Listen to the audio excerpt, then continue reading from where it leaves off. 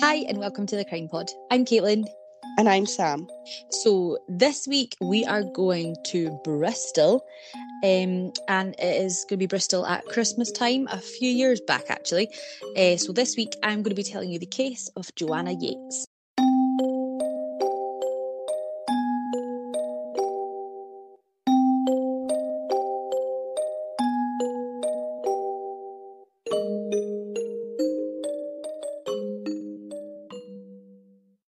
So before I ask you the usual, Sam, this is obviously set at Christmas time, so this is our Christmas special. I say it like it's going to be anything different. It's not. It's a story told by one of us.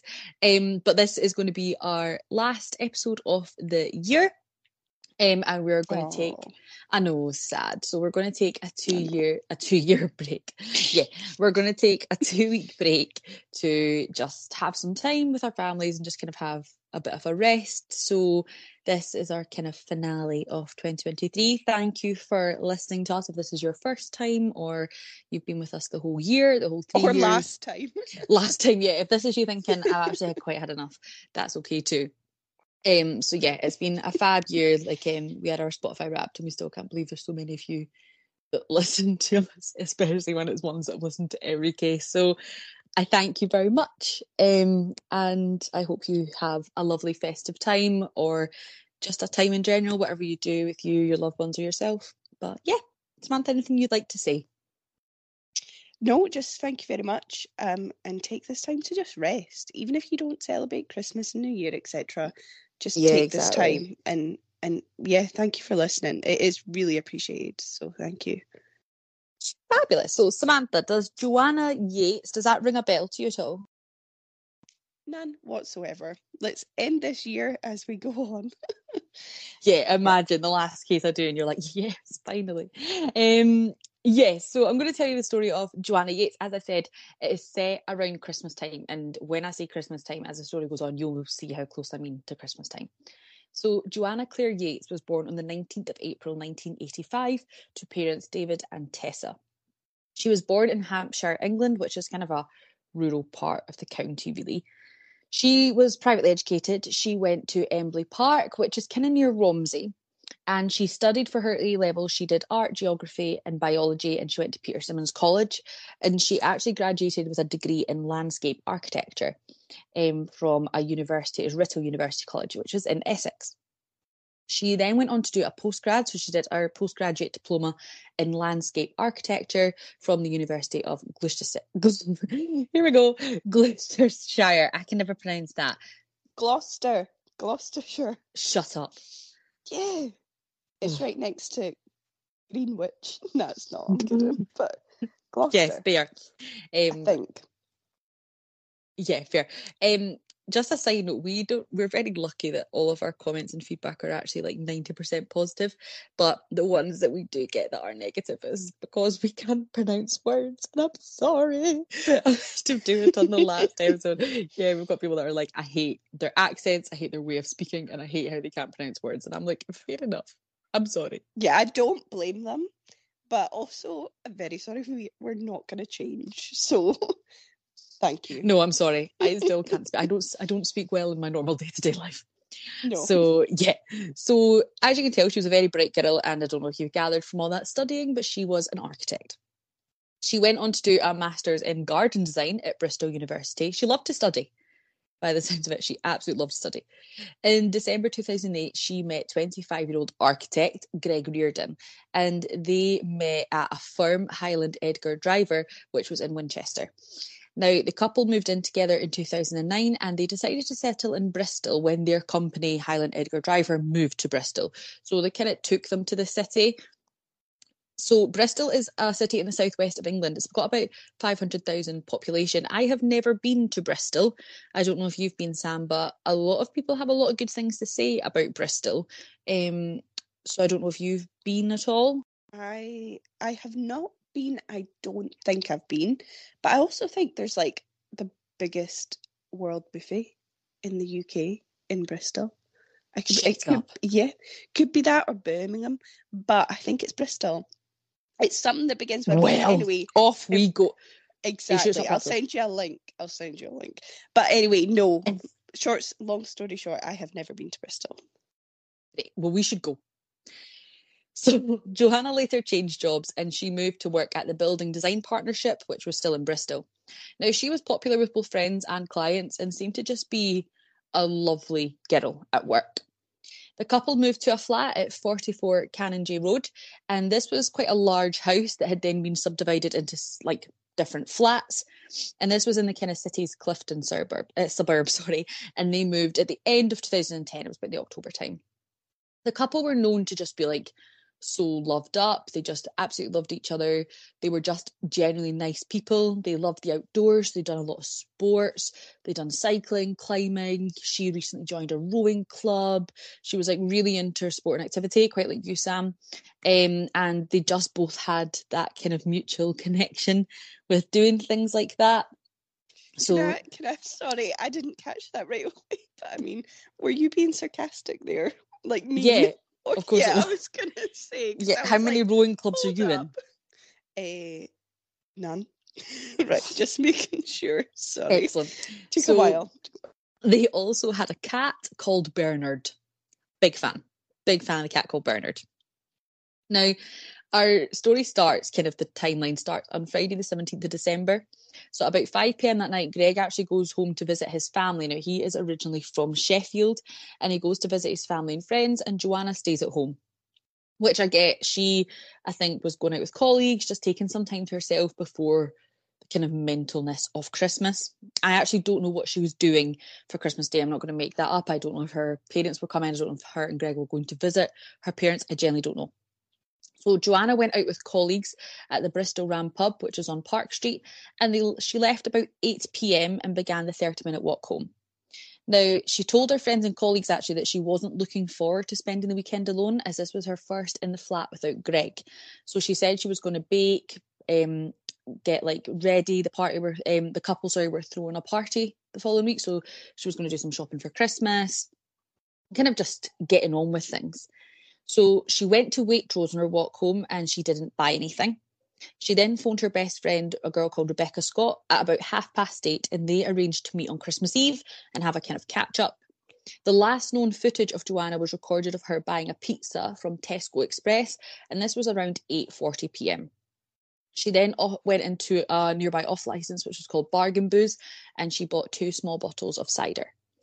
So that weekend, Greg had been trying to contact her, but he didn't hear anything back. He contacted her by text mainly. Now, this isn't really uncommon for them to like not text. They weren't really big phone people.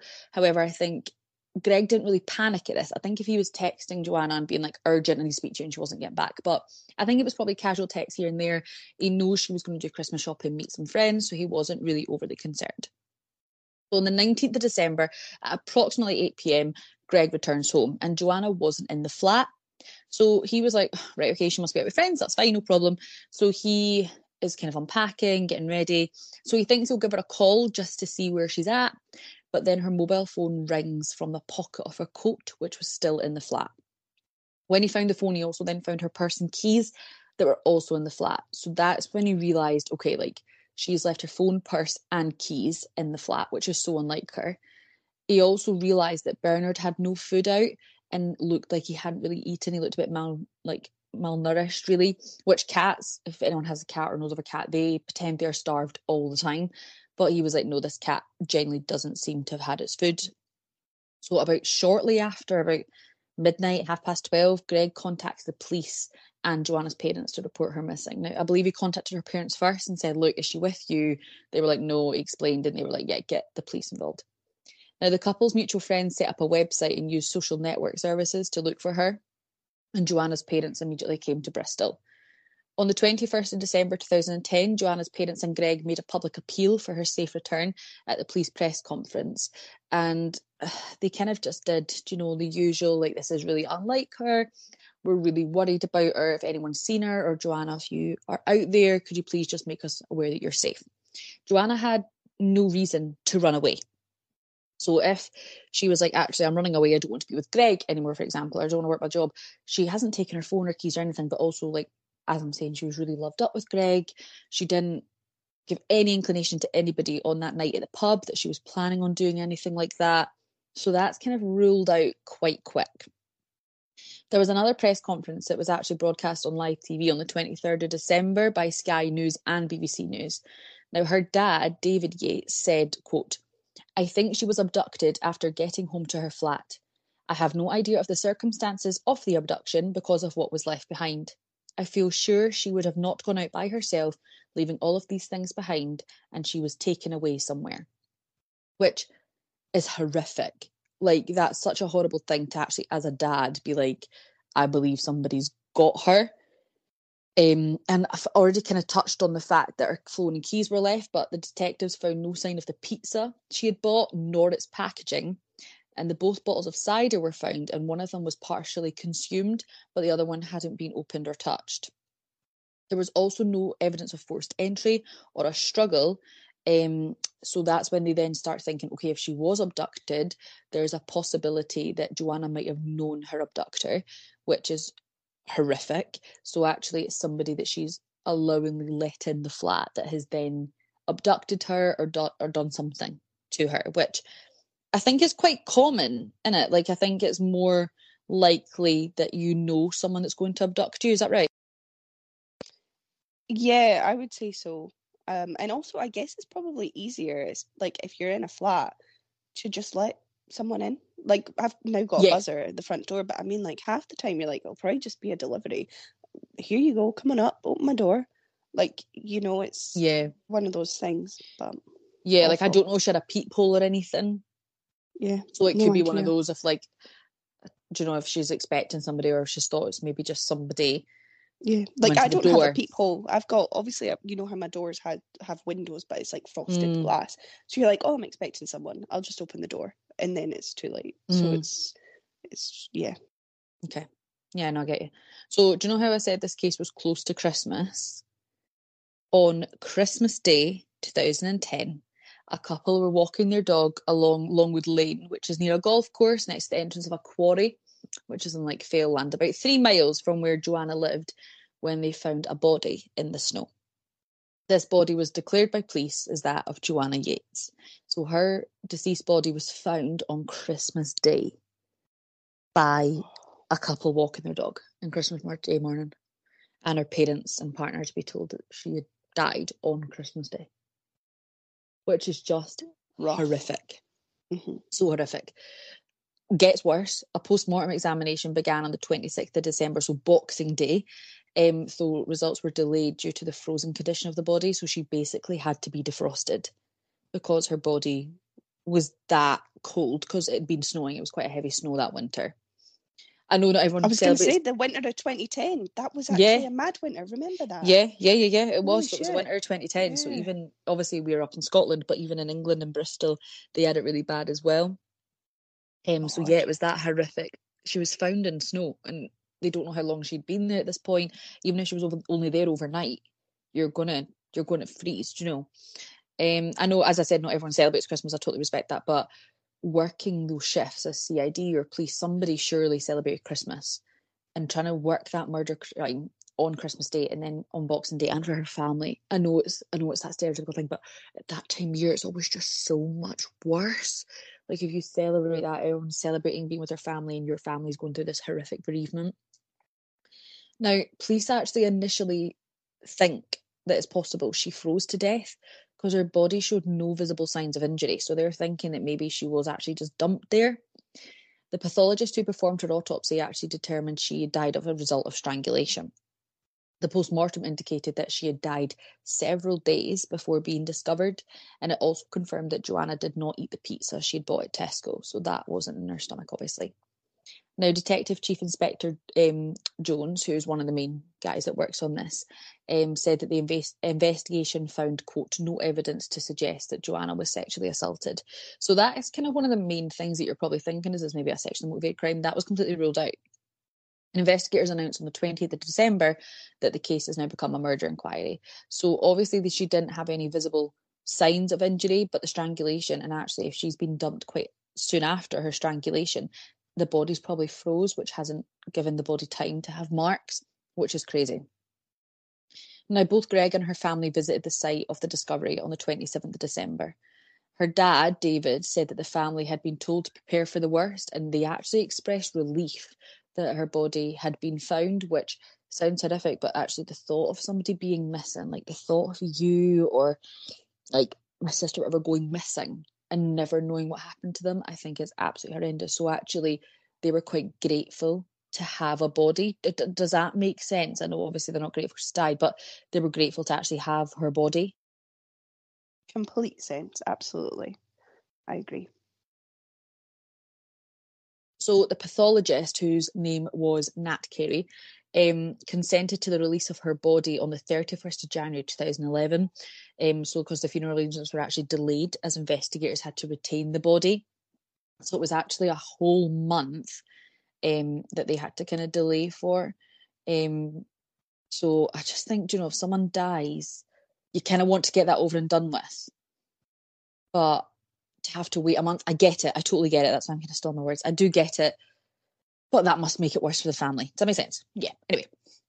So following the discovery of her body, detectives from the Avon and Somerset Constabulary issued an appeal for anyone with information about the death to come forward and investigate like similar like cases. So they basically started investigating similarities with other unsolved cases, because what they're thinking is, right, okay, did she actually make it home? Maybe like, I know the Siders got home, so has she maybe gone back out and this has been like an abduction in the street? Maybe there's like a serial killer going around at this time, but that was not a link.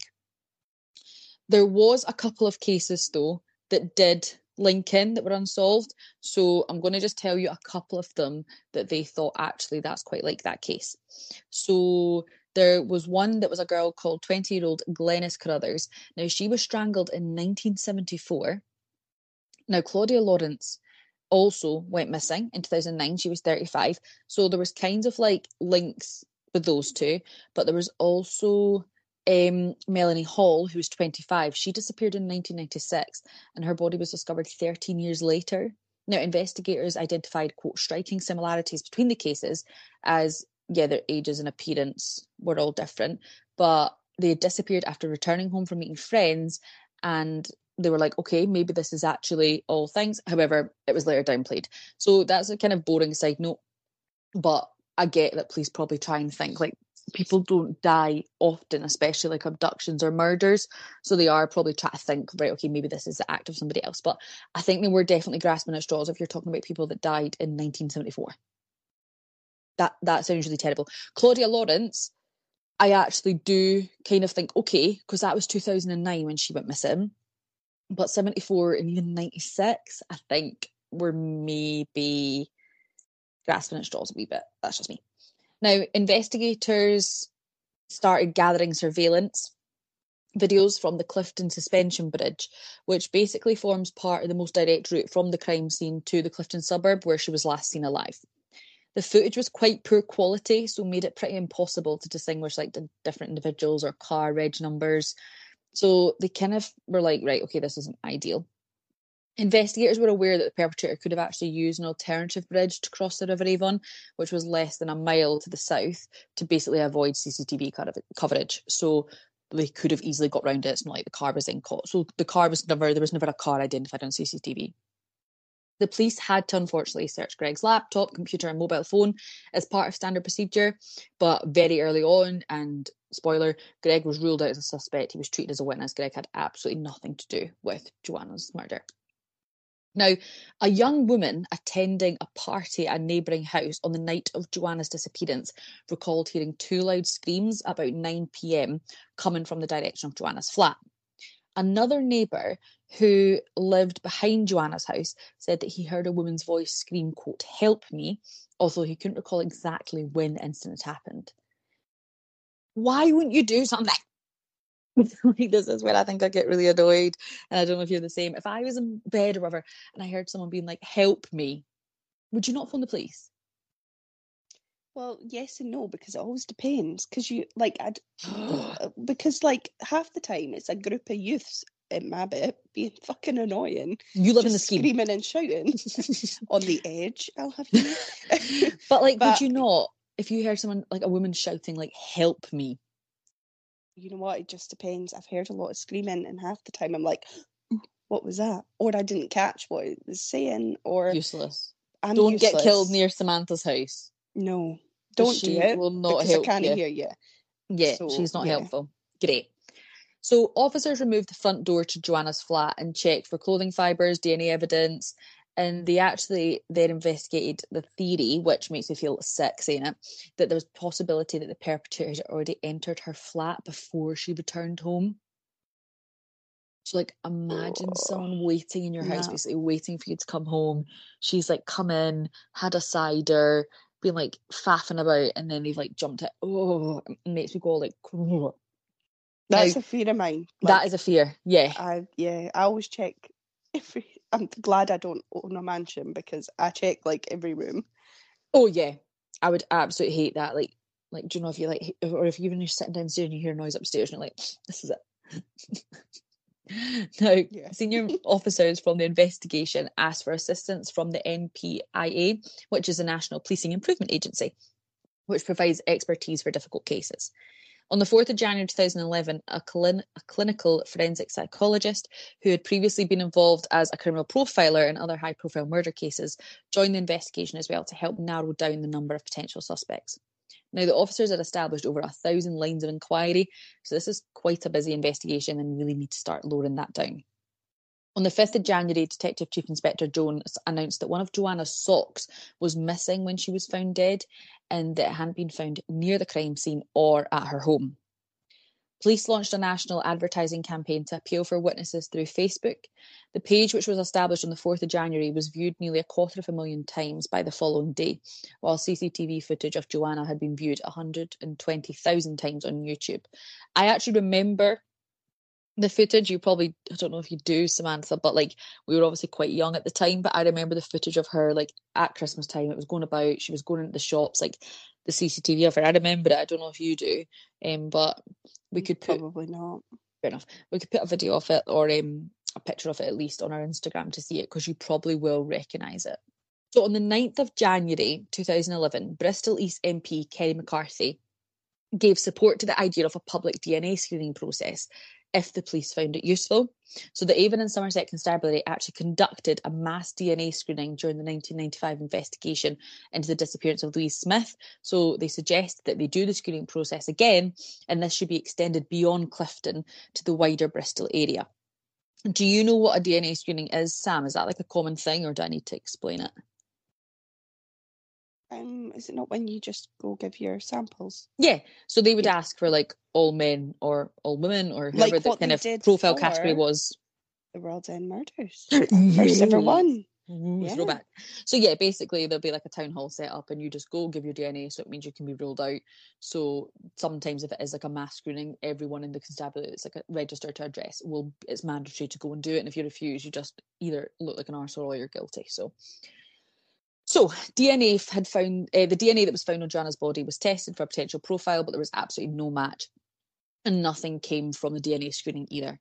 Detectives also began tracking the movements of several hundred registered sex offenders living within that jurisdiction, and determined where their whereabouts were on the 17th of December. However, this was also nothing came from this. So they start thinking back to the theory of, was somebody in her house when she got home? So who had access to the flat? Well, obviously Greg had keys, but her landlord, Christopher Jeffries, actually lived in the same building. Now, he had been really helpful towards the police at the start of the building. He was interviewed by them, gave them all this information. He then phoned them up with more detail. And he was really, really helpful. He said that morning he was helping Greg fix his car, and Greg had told him that he was going away and that Joanna was a bit worried about it.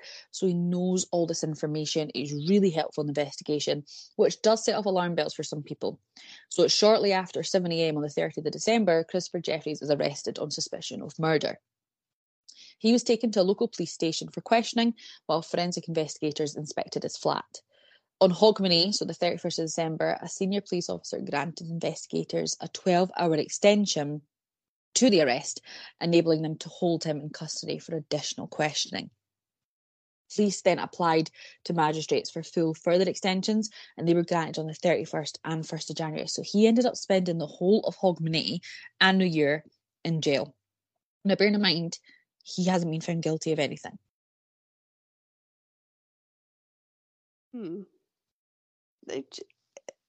I started choking. just been like, oh.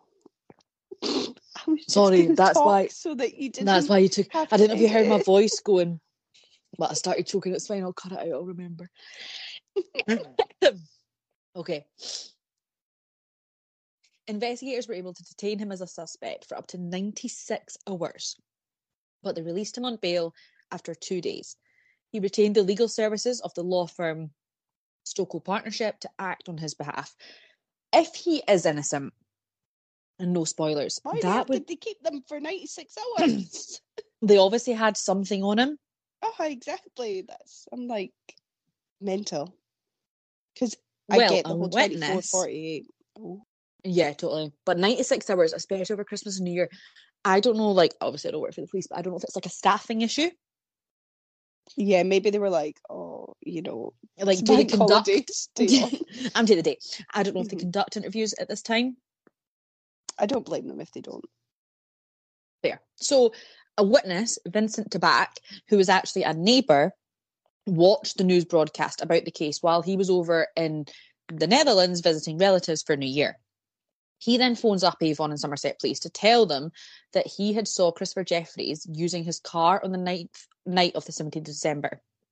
So they actually sent CID officer DC Karen Thomas to Amsterdam to talk to him.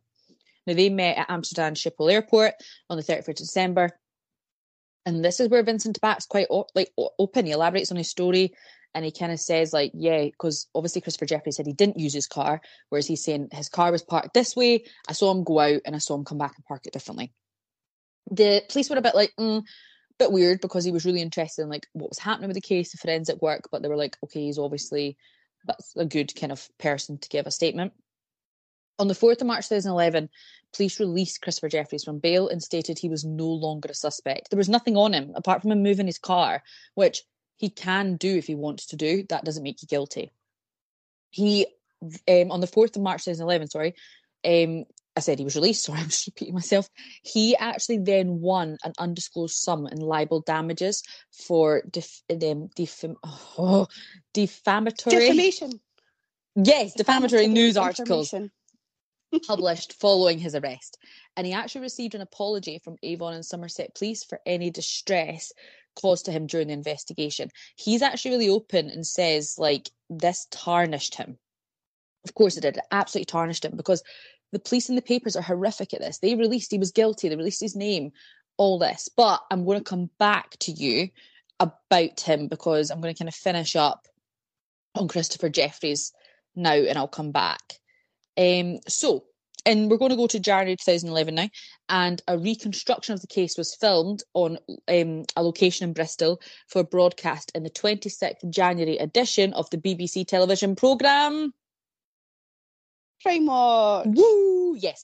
So they actually took this really, really far, and a specialised firm from the film industry came in and was contacted to reproduce the snowy conditions for the time of Joanna's disappearance. As we said about it was a horrific storm, so they actually got this team in to reconstruct like her last movements, but they actually made all the snow.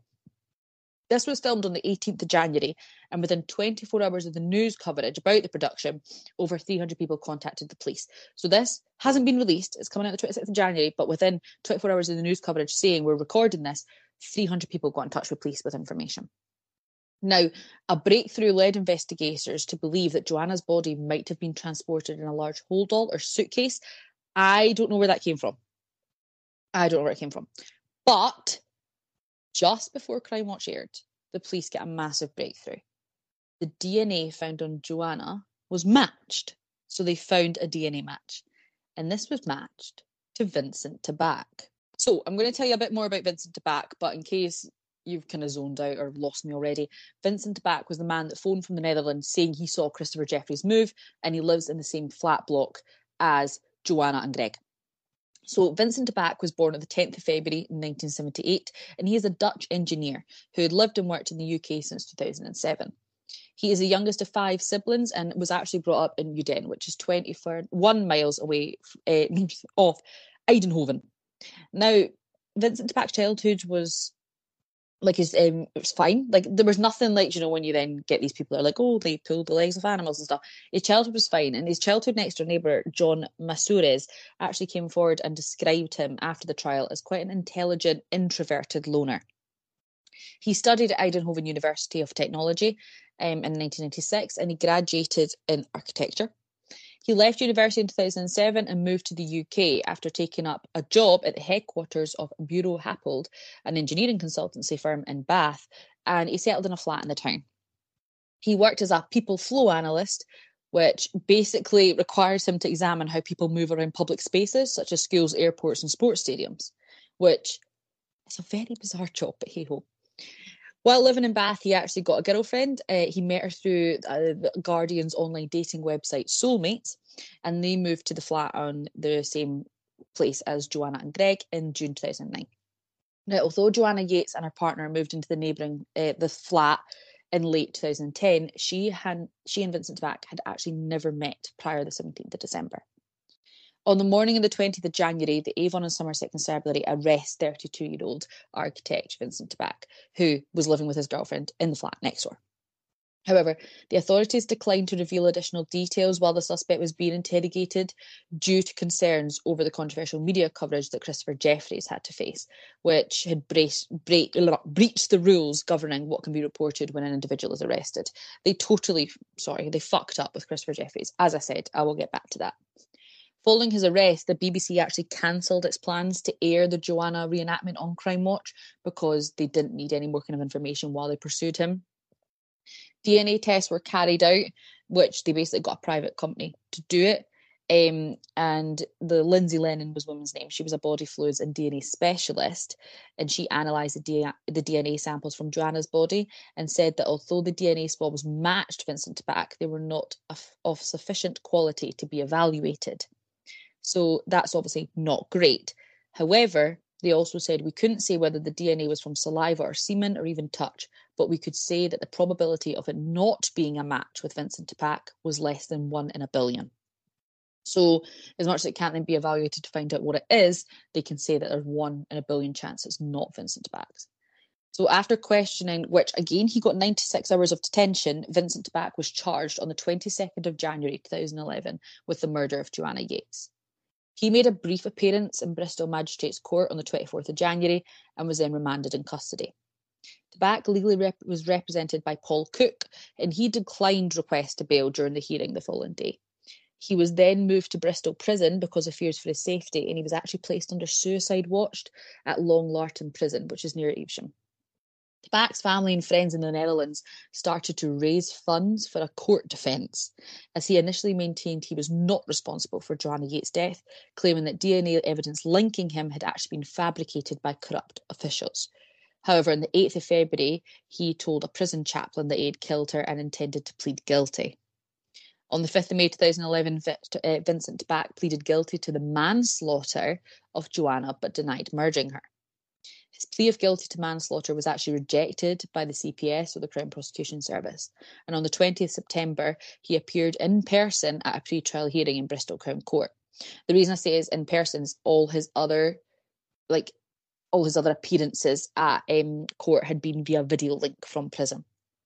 Now, in the months leading up to Joanna's death, Vincent Back had used his computer to research escort agencies, and during business trips to the United Kingdom and United States, he actually contacted several sex workers by phone. Now, he had a girlfriend, but apart from that, fine. If you want to contact sex worker agencies, that is totally okay, but you have a girlfriend. Don't do that. He also viewed violent internet pornography that basically showed women being controlled by men, showed images of them being bound and gagged, held by the neck and choked. During the murder investigation, police found images of women who bore a striking resemblance to Joanna.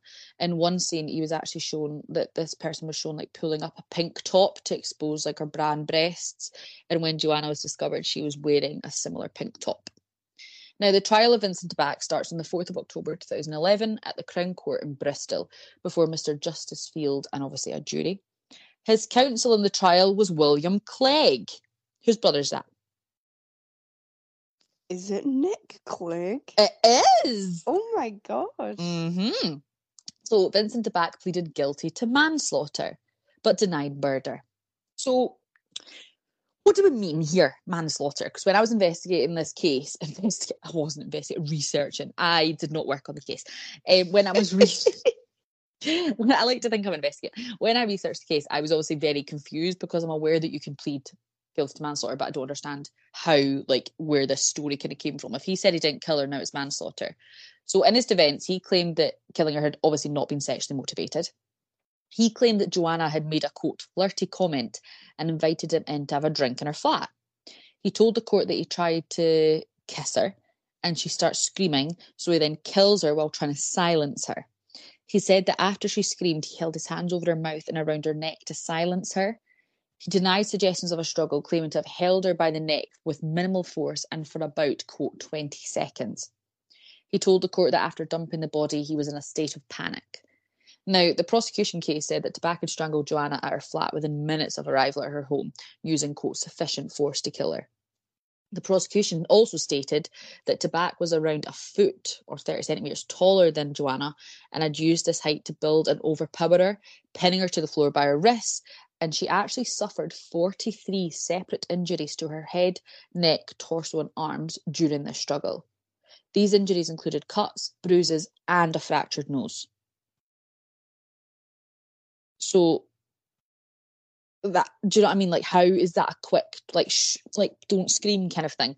That it's not quick at all. No, exactly. The court were told by the prosecution that the struggle was lengthy and her death would have actually unfortunately been slow and painful. However, he didn't offer an explanation for the reasoning behind her initial attack. Like, the prosecution are like, we don't actually know why. We kind of think it's this kiss thing, but we're not sure. Evidence was presented at the trial that Tabak had then tried to conceal the crime by disposing of her body, and the court heard that DNA swabs taken from Joanna's body had provided a match with Tabak. Samples found behind the knees of her jeans indicated she might have actually been carried, while fibres suggested that Tabak's coat and car both suggested that Joanna had been in them, and there was DNA found there. Bloodstains were also found on a wall overlooking a quarry close to where she was found, so they don't know how that kind of got there. The prosecution also said that Tabak attempted to implicate Jeffries for the murder during the police investigation, which I said we'll go on to later. That and the kind of following days of Joanna's death, he had made internet searches for topics that included the length of time a body takes to decompose, the dates for refuse collections in the Clifton area, which, stop doing that.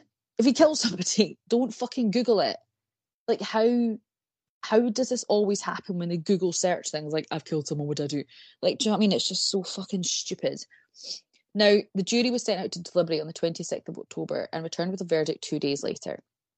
On the 28th of October 2011, Tabak was found guilty of Joanna Yeates' murder by a 10-2 majority verdict. So 2 people don't think he did it.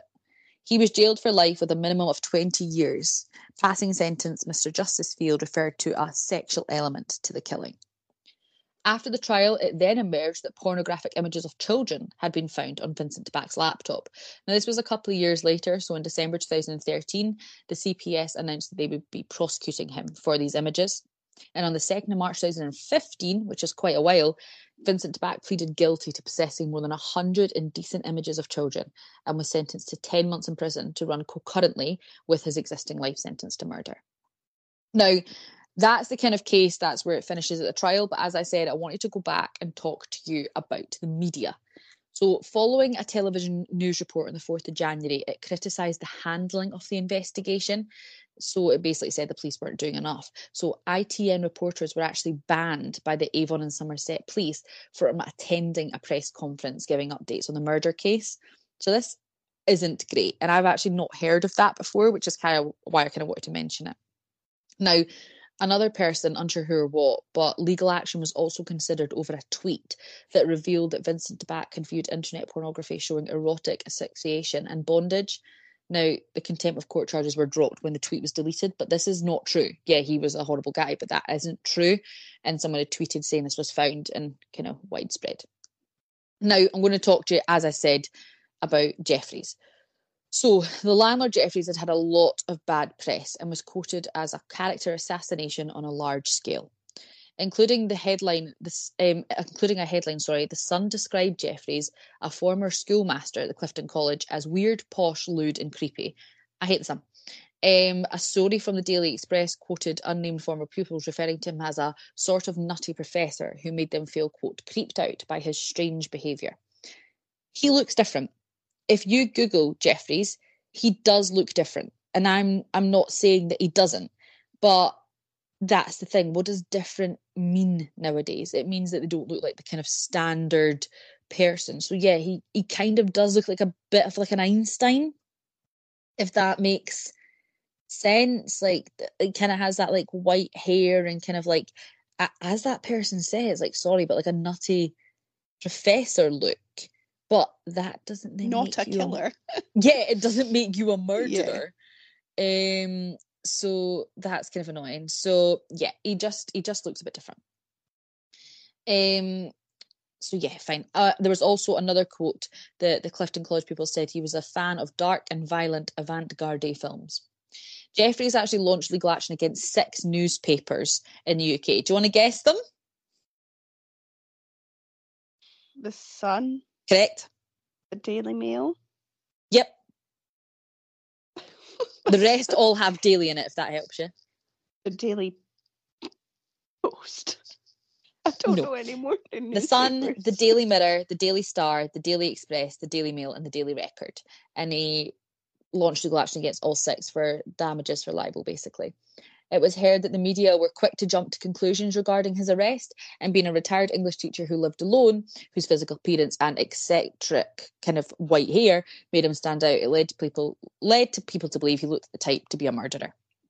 Stephen Moss wrote in The Guardian, the unspoken assumption was that no one could look odd and be innocent, which is bullshit.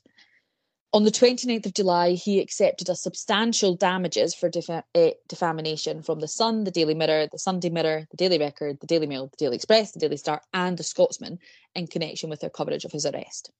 The case was mentioned during a parliamentary debate, actually, on a private member's bill that would have imposed a sentence of 6 months imprisonment for any journalist who names an uncharged suspect.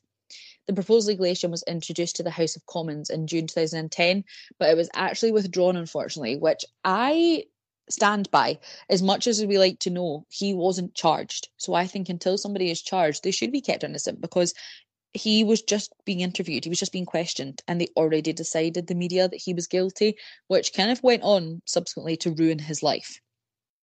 Jeffries gave evidence to the Leveson inquiry, which was established by Prime Minister David Cameron to investigate the ethics and behaviour of the British media following the news of the world phone hacking drama. Jeffries said, quote, "It was clear that the tabloid press had decided I was guilty of Miss Yeates' murder and seemed determined to persuade the public of my guilt. They embarked on a frenzied campaign to blacken my character by publishing a series of very serious allegations about me, which were completely untrue." End quote. Before I finish up, I'm going to go back to why we're doing this case in the first place, which was, of course, Joanna Yeates. Now, following the release of her body on the 31st of January 2011, the Yeates family arranged to hold her funeral at St Mark's in Ampfield, which is in Hampshire, and have her basically interred in the churchyard. Joanna was buried on the 11th of February. About 300 people attended the service. Greg Reardon, the boyfriend, started a charity website in Joanna's memory to raise funds on behalf of families of missing people. Joanna's friends and family planted a memorial garden in the Sir Harold Hyler Gardens in Romsey, where she worked as a student. Building Designs Partnership and the local NHS Trust announced plans to commemorate her with a memorial garden that she had been designing for a new £430 million hospital in Southmead, Bristol. In 2013, ITV commissioned a drama about Jeffries' arrest, and Jason Watkins was the leading role. He played Jeffries. The Bristol Post reported I remember this. Sorry. Well, you know how at the start I was like, I don't know any of this, but then when you started talking about Jeffrey, I was like, oh my goodness, I remember it. So sorry. So Jeffries actually read and approved the script and supported the project, and the drama, titled The Lost Honour of Christopher Jeffries, aired on the 10th and 11th of December 2014. It was in 2 parts. In May 2015, it won 2 awards at the 2015 British Academy Television Awards. It was the best mini-series for the programme itself and the best actor of Watkins' portrayal of Jeffries. This has not been released on any form of streaming service yet, which is rubbish. On the 26th of March 2015, the case was subject to an episode of the Channel 5 documentary series Countdown to Murder, titled The Killer Next Door, The Last Hours of Joanna Yeates. I'm aware Vincent Tabak is still in prison, and when I've Googled it, there's not been much. I don't think he's got himself into any prison bother. I don't think he's done anything that I can find. So he is still in prison as far as we are aware, and where he should be. And that is the sad case of Joanna Yeates, especially at this time. Sam, is there anything you'd like to add? No. So it was a wild one, and I'm glad that in the end the right person got jailed for what they did. And because you know how it is sometimes, newspapers blame all these people and then the innocent get jailed, but no, he's in prison now where he belongs. Yeah, absolutely. And I think, it's good that he is there and he's not reoffended. And I think he'll end up sending life. And I think, yeah, especially at this time of year when everyone's celebrating, I really do feel for Joanna's families, as it's such a horrific loss. It's such a sad time. But thank you all for listening, and thanks for listening for the last year. Or if this is your first episode, welcome. But yeah, thank you for sticking with us the last year. And we hope to have you with us in 2014. I think 2024. Oh, not 2014. Jesus, what year am I in? 2024. Yes, I don't know when's our next episode out, Sam. I think so the next episode will be out on the 7th of January 2024. Wow, that's Mental. crazy. Eh? Yeah, well, so we'll see you then. Speak to you then.